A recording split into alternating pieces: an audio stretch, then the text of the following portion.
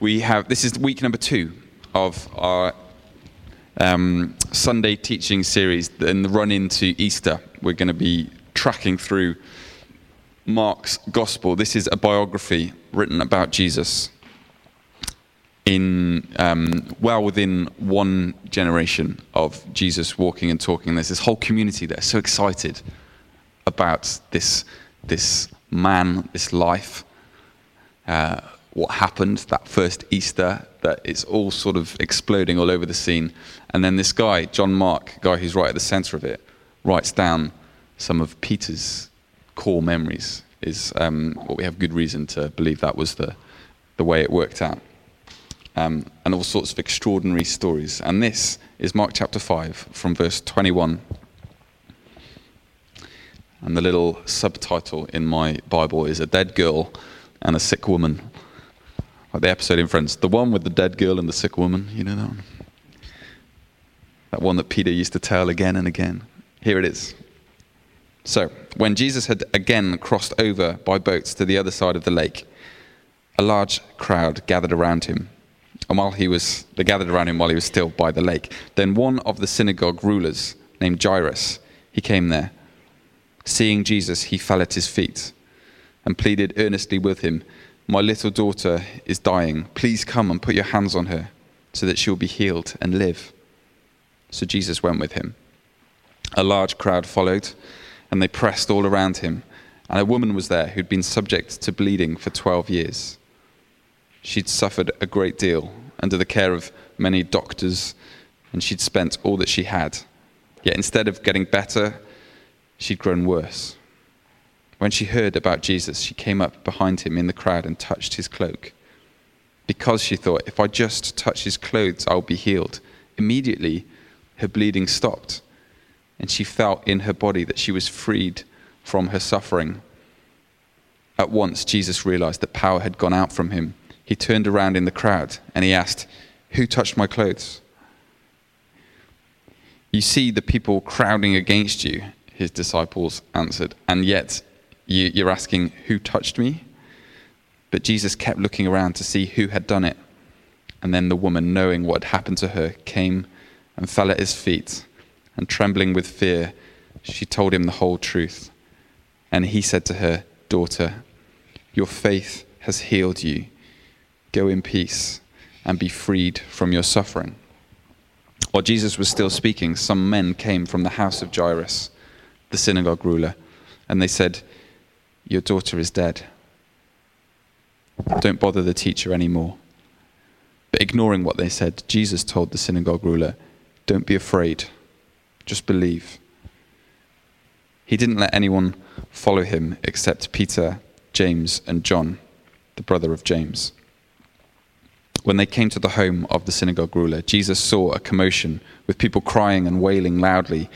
He went in and he said to them, "Why all this commotion and wailing? The child is not dead, but asleep." But they laughed at him. After he put them all out, he took the child's father and mother and the disciples who were with him, and he went in where the child was. He took her by the hand, and he said to her, "Talitha cum," which means, "Little girl, I say to you, get up." Immediately the girl stood up and walked around. She was 12 years old. At this, they were completely astonished. But he gave strict orders not to let anyone know about this. And he told them to give her something to eat. Amen. Rich, over to you.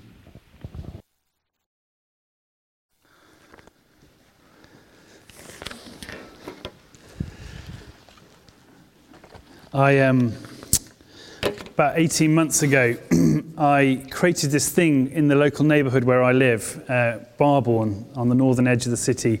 Created this thing called the Barbourne Settlers Association, and it's basically it's like a shell, an excuse for me and the local dads to go out once a month for beer and curry to hang out, and where we pretend that we're doing our civic duty to make Barbourne better for the settlers of Barbourne.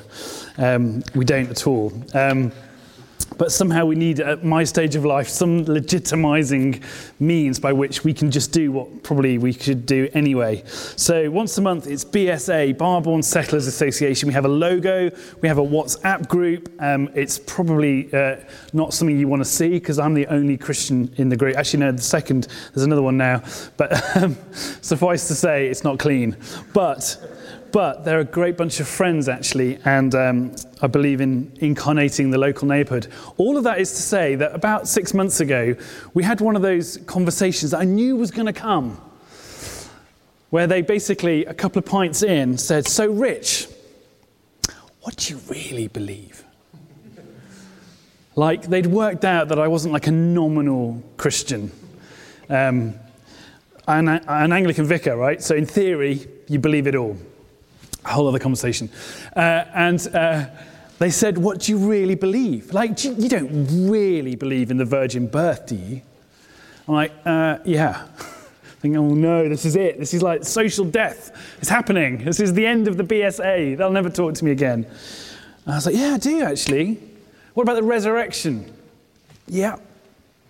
You don't do that funny thing where you speak in a weird language, do you? I'm like, yep. I'm thinking, I'm clocking them all up. What's next? They said, you don't believe people can be healed, do you? By just praying for them. I was like, yeah, I do. And the conversation went on, and they didn't ridicule it. They didn't poo-poo it. But there was this kind of like, almost stunned like, oh, like we really like you, but you believe some weird stuff, man. 3 months later, one of them, on the way back from the pub, held back. Little Nicodemus moment. And he just took me to one side. He said, I've been going to the doctors for some tests. He said, I'm really worried. He said, would you pray for me? So we did. We stopped on the tithing and I prayed for him, which he thought was a bit weird. But I'm like, I've seen weirder stuff on the tithing.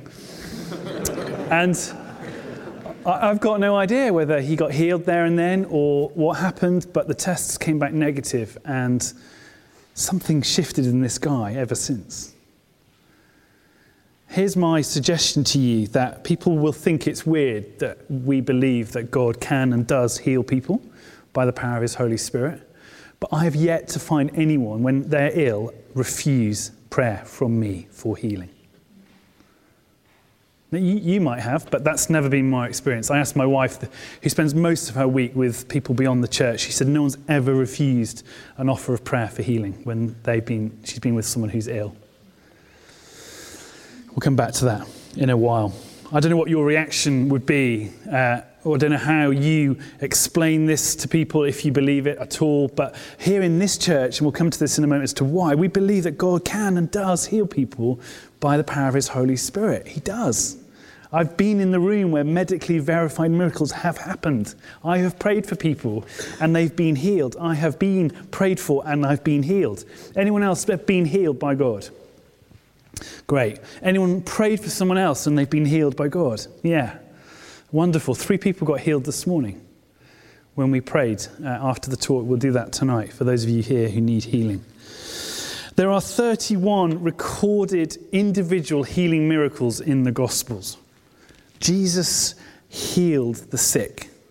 It was a core part of his ministry in those 3 years that he walked and talked for the kingdom of God. And one of the questions I've had for a while, and I guess it undergirds or is behind some of what I'm going to say tonight, is this question: why such an emphasis on physical healing? So you go read through the Gospels, you'll see that one of the things all 4 writers emphasize is the physical healing miracles. There's a whole lot of other things that happen, but one of the signs, miracles and wonders that's often talked about, the stories, lots of the healing stories are in at least 2, sometimes 3 of the Gospels. Why? Why this emphasis on physical healing? That's the first question that I want us just to look at a little bit tonight. Part of it is context. We live in a world, don't we, where it's much easier to get medical treatment for things that aren't quite right with us. Whereas 2,000 years ago, you didn't have an NHS.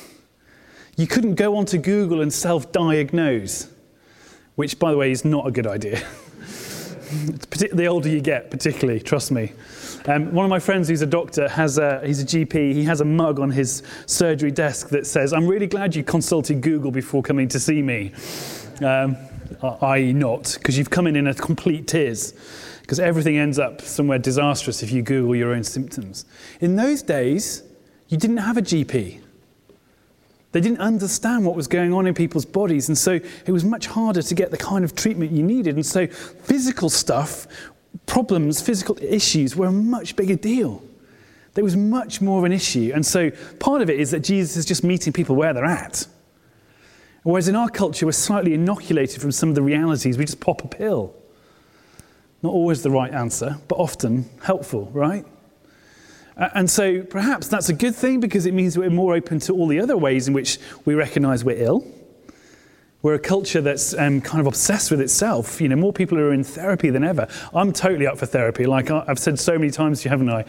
I'm in counselling. I love having counselling. It's great. But actually we have a culture that's slightly narcissistic and it's all about what's not quite right with us. That's a whole other talk for another time. So part of it's context. The second reason why I think he does this, I think why it's important, why does Jesus heal people, is because actually he's trying to do something much bigger, of which physical healing is just one expression. And we've talked about this a lot before Christmas, the narrative of Scripture. But actually what we need to remember is that, let's see if this works, is that all creation is sick. God has come to heal the whole of creation. And what we see going on, I think, in part here, is that physical healing of individuals is one tangible expression to us in the moment, us and those around us and those who hear the stories, that God's actually doing a bigger work. It's a sign, literally, that points to the ultimate thing that's about to happen, or it will happen in the fullness of time.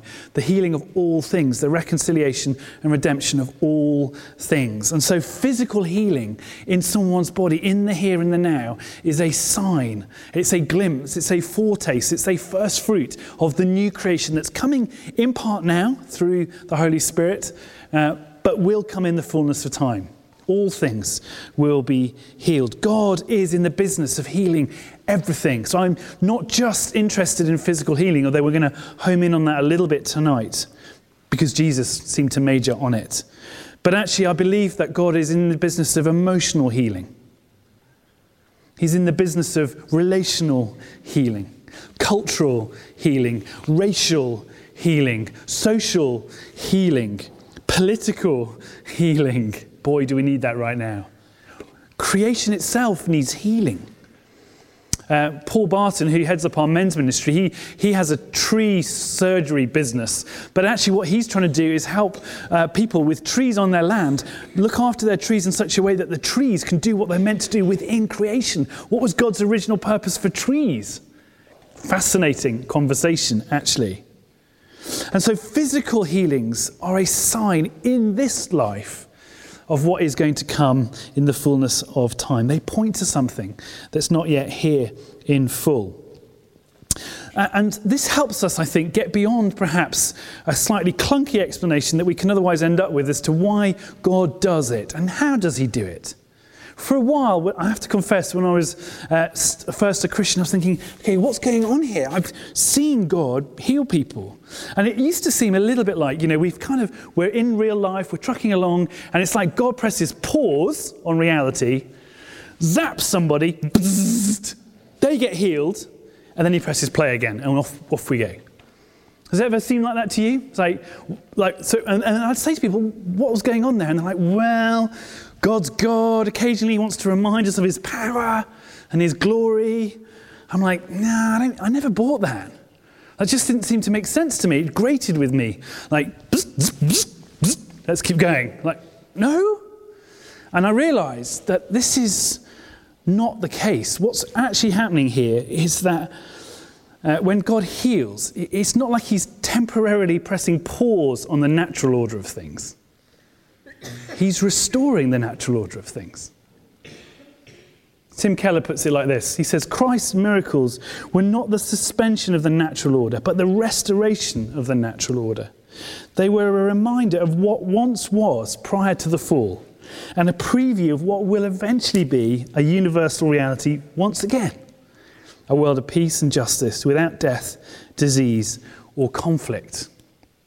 Physical healings and all the other miracles, they're signs of the restoration of all things. It's data. It's proof. It's begun. And there's lots of data. This didn't stop with the early church, as some more conservative theologians argue. It's still happening today. There are documented miracles, week in, week out, verified medically. God is doing it. Why? Because he's restoring the natural order of things. In other words, he's saying no more sickness, no more death, because they were not part of God's original creation plan for his people. They're symptomatic of the fall, of sin, of the brokenness of creation, of the corruption of creation because of evil and sin. God didn't design the world with cancer in it. Actually, God, as we saw last time, God never intended for us to die. Death itself is alien to the human experience in theory. We don't think of it like that because we know nothing else. But no, that's why we believe that death has lost its sting. That's why we talk about eternal life. We will die, but when we die, we become more fully alive.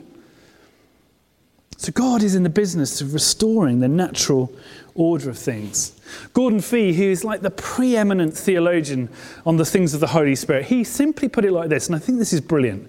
He says, the Holy Spirit applies what Jesus achieved. On the cross, Jesus achieves victory over sin and death and releases new creation life into the brokenness of this one. And the Holy Spirit's job, who comes in his place, we looked at that, remember, is to apply that to us and to this world. And he does it in and through the church primarily, although he'll use anybody in any which way he can. So when the Spirit heals somebody physically, or when the Spirit sets someone free emotionally, or when the Spirit does anything that he does, what he's doing is applying what Jesus has achieved for us. Because the kingdom of God is coming. It's here in part, and it will be here in full. And so we press in, and we believe, and we trust. And actually with that framework, which hopefully you've got your head around a little bit tonight, it makes complete sense that God would heal people. And actually, it makes it completely logical to me to offer to pray for someone who's sick, whether or not they know Jesus. Just as an aside, my observation is that people in the church are less likely to say yes to the offer of prayer than people outside the church. Just as an aside. And another aside that's interesting is, I'm not particularly anointed for healing, I have to be honest. Like, there are people I can point you to if you really wanted. Somehow, some people do seem to be gifted to pray in a particular way, and God through them heals more people. I don't understand that. My track record is not brilliant, but it's better outside the church than inside the church. I don't know why. It's interesting, isn't it? The third reason I think that physical healings were such a big deal, and why Jesus uses them as a means by which he can communicate and demonstrate to the world what was going on in and through him, and what then ultimately is now going on in and through his body, you and I, the church, is that physical healings are often, not always, but are often the gateway to experiencing other expressions of healing. Because physical illness, physical sickness, often then creates for us, or brings with it, a whole load of other things that we struggle with. By removing the sickness, you often help people with a whole load of other issues. Not always, but often. And with that in mind, let's go back to Mark chapter 5. Just have it open in front of you. We'll come back to Jairus and his daughter in a moment. But I'm particularly interested in this story of the bleeding woman. It's my favourite healing story. And remember last week we looked at Mark and I suggested this is like the action thriller version of the gospel, Mark. He's like, just here's the details. No details. Here's the action. Here's what happened. Off we go. But actually here we get quite a bit of detail. Jesus and his disciples have been asked by Jairus to go and heal his daughter. Now Jairus was a synagogue ruler. In other words, he was a bigwig in the established church, effectively, that Jesus was actually having a lot to say to that they didn't like. So for him to come and ask Jesus to heal his daughter is a big deal. My guess is he did it on the sly, like he used his private email account, not his work one. Like he shouldn't really be doing that. But when you're a dad and your daughter's sick and she's dying, you'll do anything. I remember when our youngest, Lucia, she's 5, nearly 6 now, but when she was about 2, she had what's called a febrile convulsion. Does anyone know what that is? It's basically where your body overheats and you shut down. But to the untrained eye, it looks like the kid's just died in front of you, right? Now, I'm in a meeting with the bishop when the phone rings several times and it's Kath. And I say, can I take this call? Because I think, she's trying to get hold of me. He said, of course. And I know the bishop well enough, it wasn't a problem. She goes, she's died. I'm not kidding you. I literally grabbed my stuff and ran out. I said, I'll call you. Because as a dad, anything that's going to happen to one of my precious kids, I'm like, nothing matters. I jumped 2 red lights. I'm like, I'll ask the bishop to help me with that if I get into trouble, thinking I'm sure he'll witness for me. And I got there just as the paramedics had arrived. They got there before me, and she was fine, of course. But in that moment, my world stopped. Of course you're going to ask this rabbi that's been healing people to come and heal your daughter, right? But on the way to Jairus's, they're hustling and bustling through the crowd. And I was trying to think about an analogy to help us make sense of this. But so let's think about the Victorian Fair, okay? Who knows what the Victorian Fair is?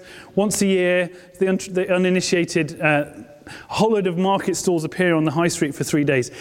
Someone described it to me last year as the not-so-Victorian Fair. I think it used to be more Victorian than it is now. It's become a commercial thing, basically.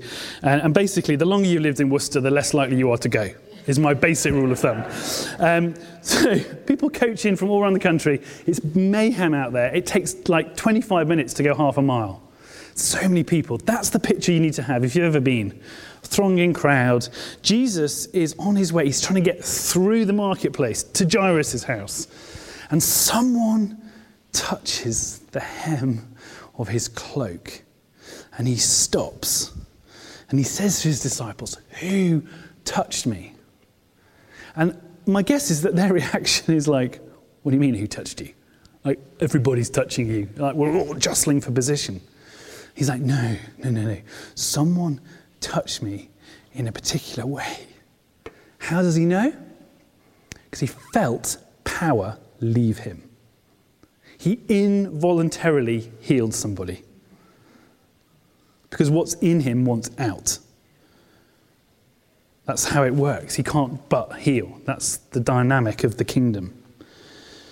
And so they have this kind of moment, I'm guessing, where the crowd goes quiet. And this woman is initially, I'm guessing, trying not to get noticed. Because she's just been healed, but she should not have been there. Which is why it says she was fearful, she was trembling. She should not have been there. Why? She's bleeding. She has some sort of gynecological problem. She's been bleeding for 12 years. Blood in a man or a woman made you unclean. Any bleeding made you unclean, ritually unclean under the law, which meant 2 things. 1, you can't go anywhere near anyone else. And 2, you cannot go anywhere near the city. You have to be outside the city walls. So here she is in the middle of the city, hanging out with people or around people. And add to that, she's on her own, so she should not be near any men. And you definitely don't go anywhere near a rabbi. So she's broken all the rules. She's there. Why? But it tells us she'd heard about Jesus. And it says she's exhausted every other opportunity. Every other option's gone to her. So of course she's going to break the rules. But then there's this moment where it's like, oh, nuts. I didn't expect him to notice. And he stops. And he wants to know who.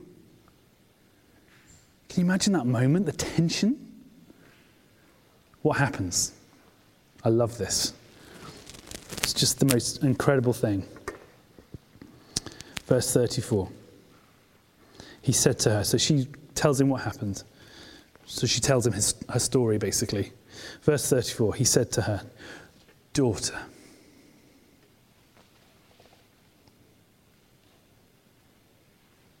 Daughter. Not woman. Not what the heck do you think you're doing? How can you possibly think you can get away with this? Hang on a minute, why did you do that? No. Daughter. Why? Because Jesus comes to perfectly reveal the will of the Father, the nature of the Father. This is God the Father speaking through the Son. Daughter. She needed to hear that more than she needed to be healed. Daughter, your faith has healed you. It's just this, I'm guessing he just looked her in the eye and he smiled. His daughter. It's a big well done, yes. Now, the theologians I've read say actually it's probably better translated, your faith in me is rewarded. We'll come back to that in a moment. And notice as well that the word here for healed is actually the word saved. Your faith in me has saved you. You're saved, and we'll look at that in a moment too. But can you imagine this moment? She's terrified one moment, and the next minute she's looking into the Father's eyes through the Son, and she hears this word, daughter. Because you see, physical healings, yes, they're a sign, but they're also a gateway. They're also a way in which we as individuals receive so much more. Because what happens in that moment is he doesn't just heal her, he actually does a whole load of other things for her. Which is why I think he stops and wants to know, among other reasons, because he wants to look her in the eye and he wants everyone around to know that this woman is now no longer someone who should be excluded or feel excluded, because there is nothing now that stops her from being where she was. I think he wants her to know who healed her and why. And I think she knew by looking in his eyes. I don't think she needed him to say anything. I've got a growing list of people that I want to talk to when I get to heaven. Like, she's right up there. I want to know what happened next. I want to know the rest of her story. I want to know how she told that story. There's nothing else mentioned of her in the Bible, but that day, her life changed. She's gone from excluded to included. She's gone from dying to healed. She's met God. It's amazing. And you see, the thing is that physical healing was the means by which she got to embrace so much more. The word saved is deliberate there. You've been saved from your sickness. But notice, crucially, the word in verse 34 that follows. Go in peace. That's the word shalom. Go in the fullness of God's blessing for you. That's going to now follow the healing you've just received. But also, crucially, and be freed from your suffering. We'll come back to that as well in a moment. Are you with me so far? Mm-hmm. Good. So he does eventually get to Jairus' house. During the time that he's been stuck dealing with the woman in the marketplace, she's died. And this is a whole other sermon. But what you need to notice is that's no problem for Jesus. And there's this whole fuss. He's like, no fuss, just stand up. We'll come back to that. But that's important for other reasons. So, I thought we could unpack all of this. We could dig down into the ancient Near East stuff, and we could kind of look at some other healing stories and pick up the picture. But actually what I realised is it's a long time since I've taught this church our theology and our practice on healing. And so we're going to do that instead. And we're going to go fast because I want us to have time to pray for each other. But it's really important that I say a few things to us so that you're crystal clear on our theology here. You may disagree, but my guess is it'll be liberating for you, because there's a whole lot of duff theology around physical healing. It's one of the things that drives me nuts, actually. It makes me angry as a pastor. So I want to look at three lies about healing and three truths about healing, and then answer the second question, which is, okay, so given all of this, how do we pray for the sick? How do we do this? Number one, the first lie, God sends sickness or disability for some higher purpose. It's just a load of rubbish. Like, I could find some tougher language, but I'm not going to. This is the idea that sickness fundamentally is from God and it's good for you. God's trying to teach you something by giving you illness and sickness, that through embracing this, God will do stuff in you. He'll make you more whole and holy. And it's this idea that if we embrace it, if we're obedient to this, if we receive it as a gift, God will honor that and somehow do stuff in us and then through us. It's just, you find me a text in the scriptures that will support this view. You won't find it. It's just, it makes me so angry because I've met so many people who've been taught this, who've been told this. You're ill. It must be God's will for your life. How can you have a scenario where Jesus is clearly hostile to any sickness? He's come to heal the world and then say, but the Father sent it in the first place. You've basically got the Father against the Son, right? Hello? That makes no sense. It's not from God. You know, life throws enough at us that we need to contend with. Life itself is hard. That gives us enough stuff to work with in terms of life lessons, right? Going through struggle without God adding to the list. I mean, crying out loud.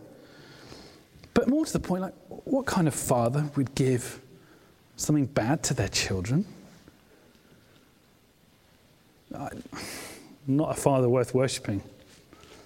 Francis MacNutt, who well-known thinker on this, says this: when we say that God sends sickness or asks us to endure it, we are creating for many people an image of God they must eventually reject. What human mother or father would choose cancer for their daughter in order to tame her pride? Those preachers and chaplains who try to comfort the sick by telling them to accept their illness as a blessing sent from God are giving an immediate consolation, but at what an ultimate cost. So there's a contradiction, I'd say, with this view in terms of who God is, but there's also category error. There's category error, and this is really interesting, but you know, in our culture, modern English collapses often the concept of sickness and suffering into one, because sickness causes suffering, right? And so we tend to just bundle it all together in our context, in our culture. But interesting, in the New Testament, there are two very distinct words for sickness and suffering, and they're used very clearly, and they don't mean the same thing. It's really important that the New Testament is absolutely clear that we will suffer because we live in broken creation. So we will experience suffering. We've also been told that if we dare to follow Jesus properly, we'll experience persecution and suffering. It comes with discipleship. And we're told how to handle that. But at no point does it say you can expect sickness and that somehow God sends it for your good. Actually, you'll never see that. So notice, Jesus heals the lady of her sickness and then says, now be free of your suffering. Everything that created, all those things that came with you being sick, that caused you to suffer, social isolation, the shame, the name calling, everything that she would have experienced, 12 years of being on her own and rejected, all the suffering that came with that, he says, be freed from that now. Why? Because I've freed you from your sickness. And so it no longer has any power over you.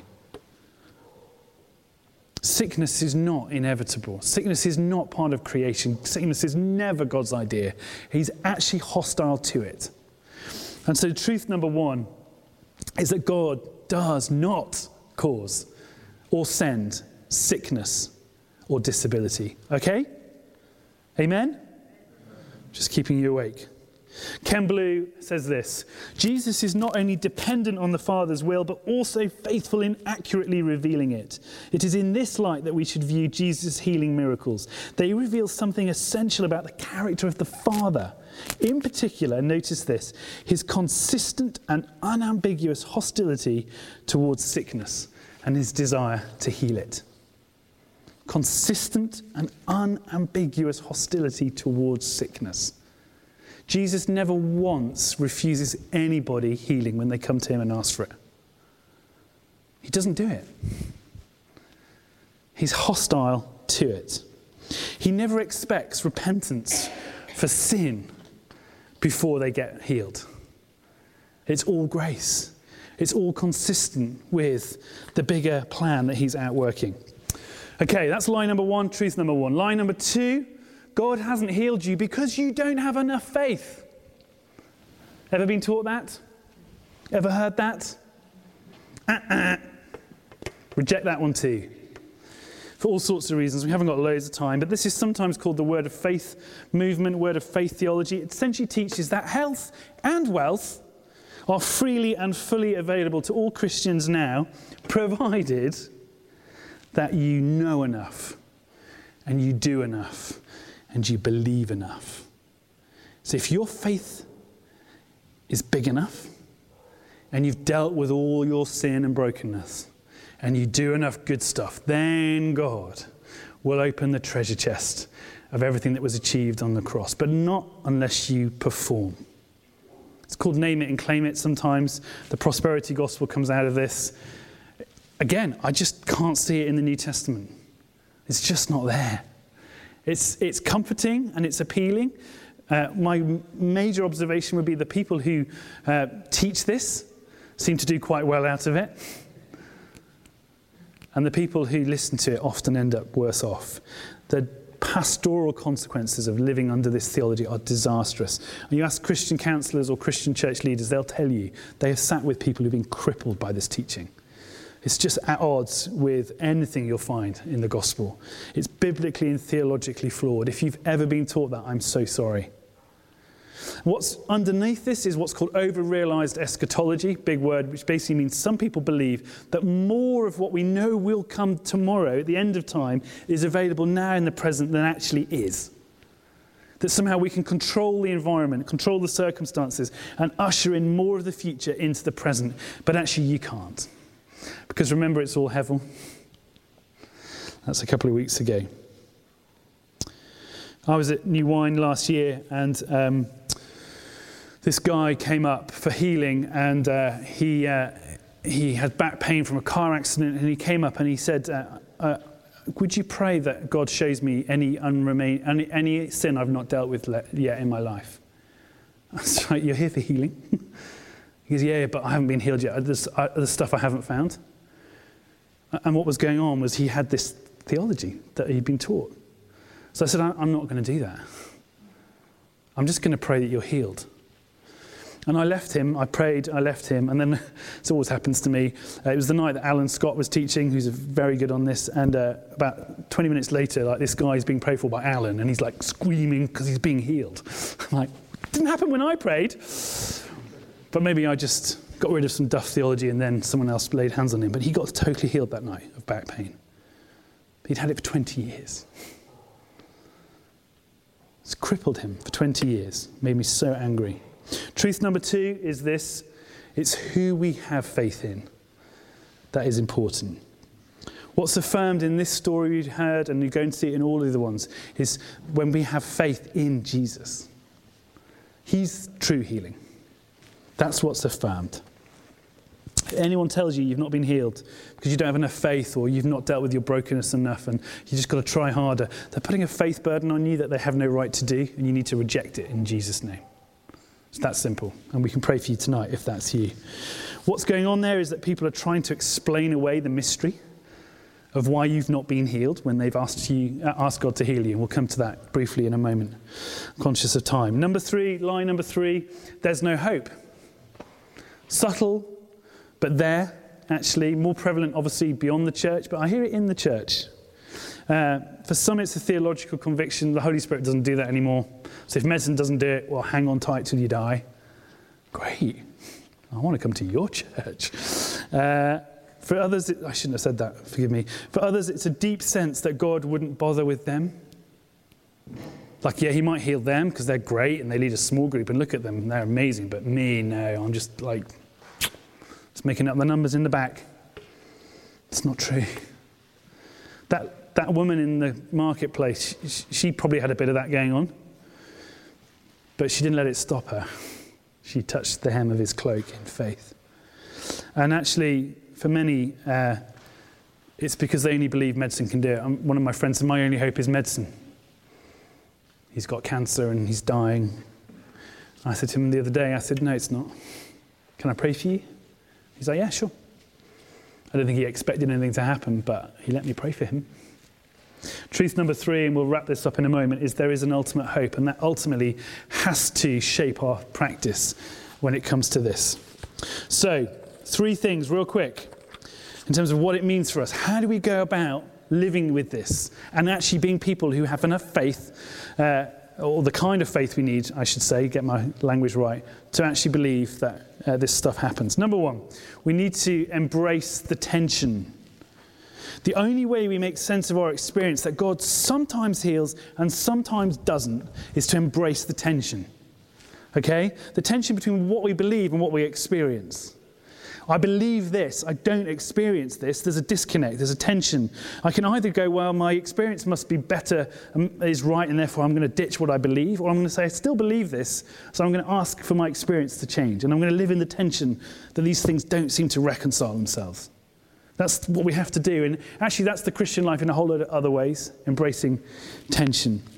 Theologians talk about the now but not yet of the kingdom. It's here now, in part, but not in full. There'll come a day when it's here in full. And so what we have to do is pray with that in mind. We see signs of it now, but not enough.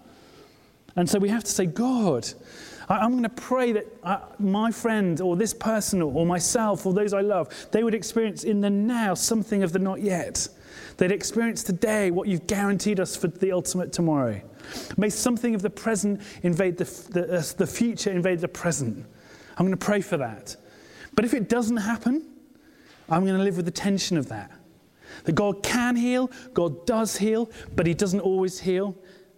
It's a tension, and I've just got to embrace it. Because the minute you try to deal with the tension, you explain away the mystery, and that's what it is, of why God doesn't always do what he sometimes does. So the answer to why doesn't God heal everybody is simply, I don't know. That's the answer. Any other answer is dangerous because you're explaining away mystery, and that's what it is. It's mystery. Okay. Number 2. We'll skip that. Number 2, we have to trade in hope.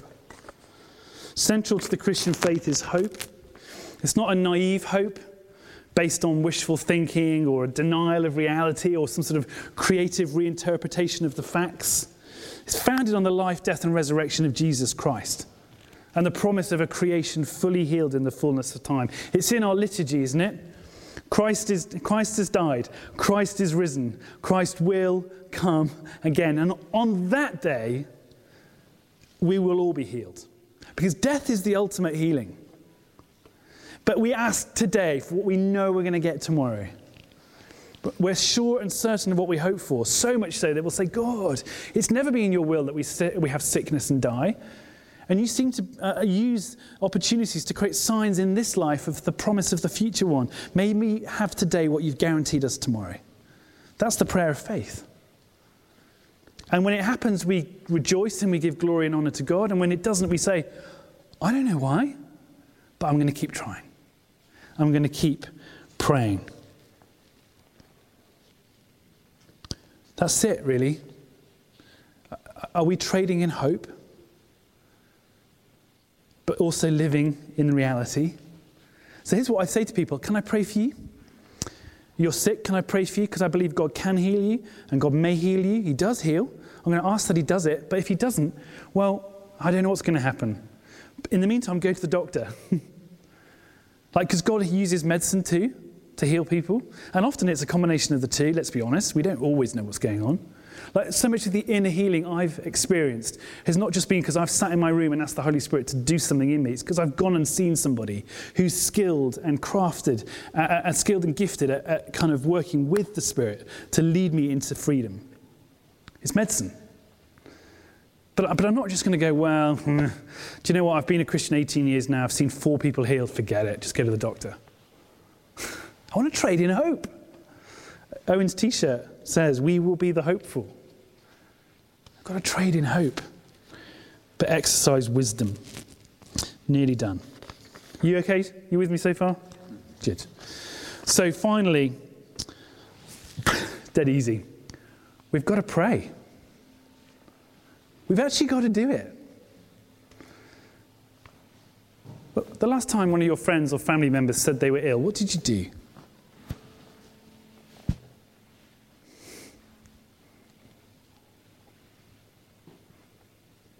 I mean, hopefully you listened and asked questions, but hopefully at some point you said, can I pray for you?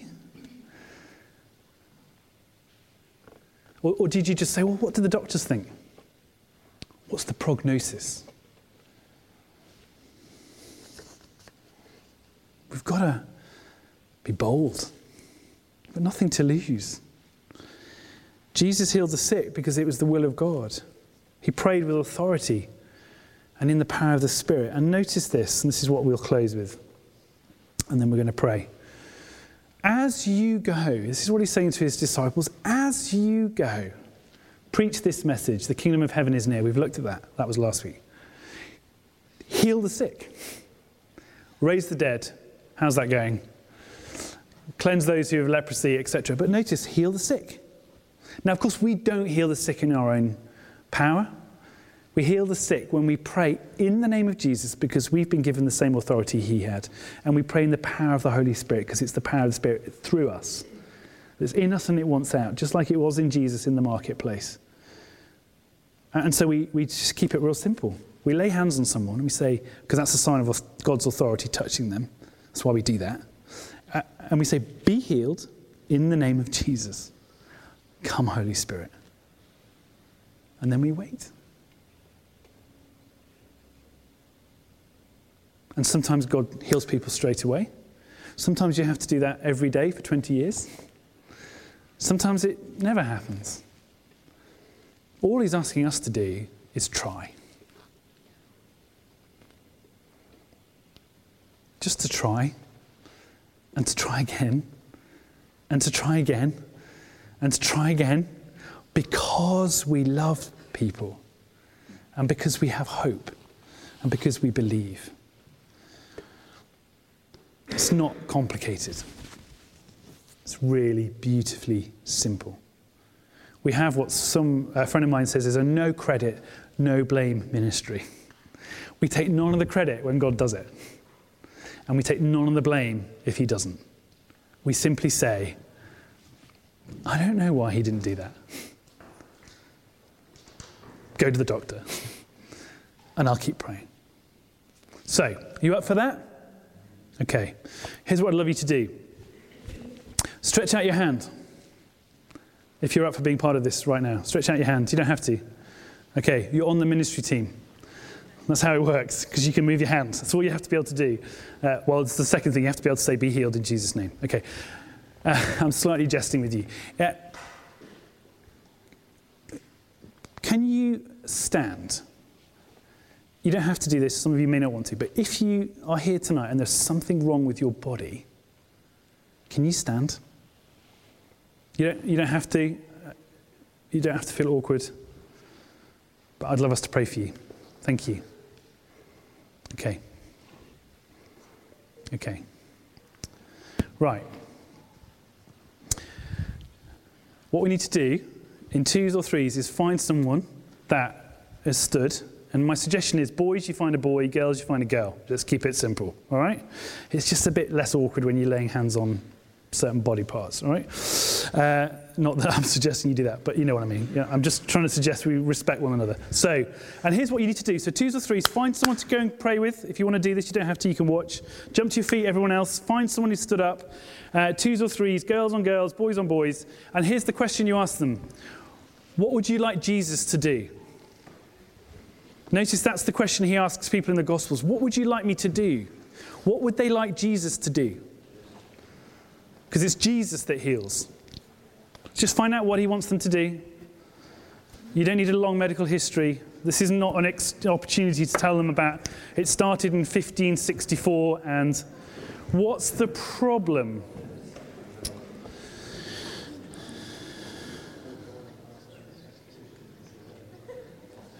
What's the problem? Find out what the problem is and say, okay, shall we pray? And when you're ready, lay hands and say, be healed in Jesus' name. Come, Holy Spirit, pour out your Spirit upon them. Something like that. And then we wait. We don't stop. You might want to pray quietly in tongues. If you do that, you might just want to repeat the same prayer a few times. We just wait. It might be appropriate. If someone's, for example, saying that their knee hurts, put your hand on their knee. It'll depend on what they've asked prayer for.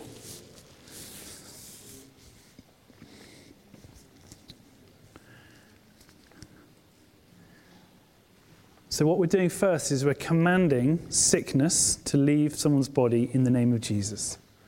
Because that's not what God has for this person. So be healed in Jesus' name. Be healed in Jesus' name. Pour out your Spirit, God. Pour out your Spirit upon them now. Now, if you're being prayed for, and you can sense that God's touching you in any way, sometimes when we pray for healing, people feel a heat on the part of their body that's not right. Sometimes, not always. Sometimes you can feel God touching you. Sometimes pain goes away, if that's happened straight away. Sometimes it lessens. If that's happening for you, just share that with the people that are praying for you to encourage them. Sometimes it's in stages. God heals in stages. So there's a bit, and then we go for a bit more, and we go for a bit more. Thank you, God. And I found myself then praying what Jesus says to the woman. I pray for people. I say, may you know the peace of God.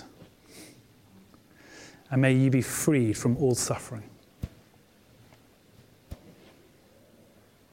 May you know the peace of God and be freed from all suffering. Okay. So if you're being prayed for, keep receiving. But one of the things that's helpful to do is, it's not always possible, but it depends what the issue is. But if there's something you're able to do to test whether or not God's done anything. For example, if you've got a sore knee like I often have, I can tell if God's healed it because the pain's gone. So this morning, one of the people we prayed for had sciatica pain. She'd had it all of the last 3 weeks. She was in pain all the way through the sermon. When she stood up to be prayed for and someone laid hands and all the pain went straight away. She just felt it disappear. Someone came in this morning with migraines. I talked about migraines. I told a story this morning about migraines. As I told that story, during the sermon, her migraine left. She just went in her own heart. She said, God, heal me of my migraine. No one even touched her. So if you've been prayed for and you're able to somehow test whether or not you've been healed, have a go. Depends what it is. And we don't hype it up. If nothing's changed, nothing's changed. But in 3 cases this morning, it did. 3 out of 100, whatever it was. So I'll take that. Does anyone now want to, you don't have to, but does anyone now want to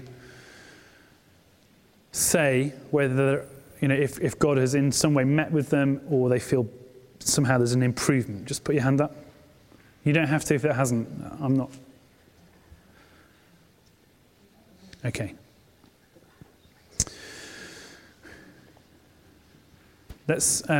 We're going to keep praying for these guys if they want to. I'm going to otherwise formally say we're done, we're finished.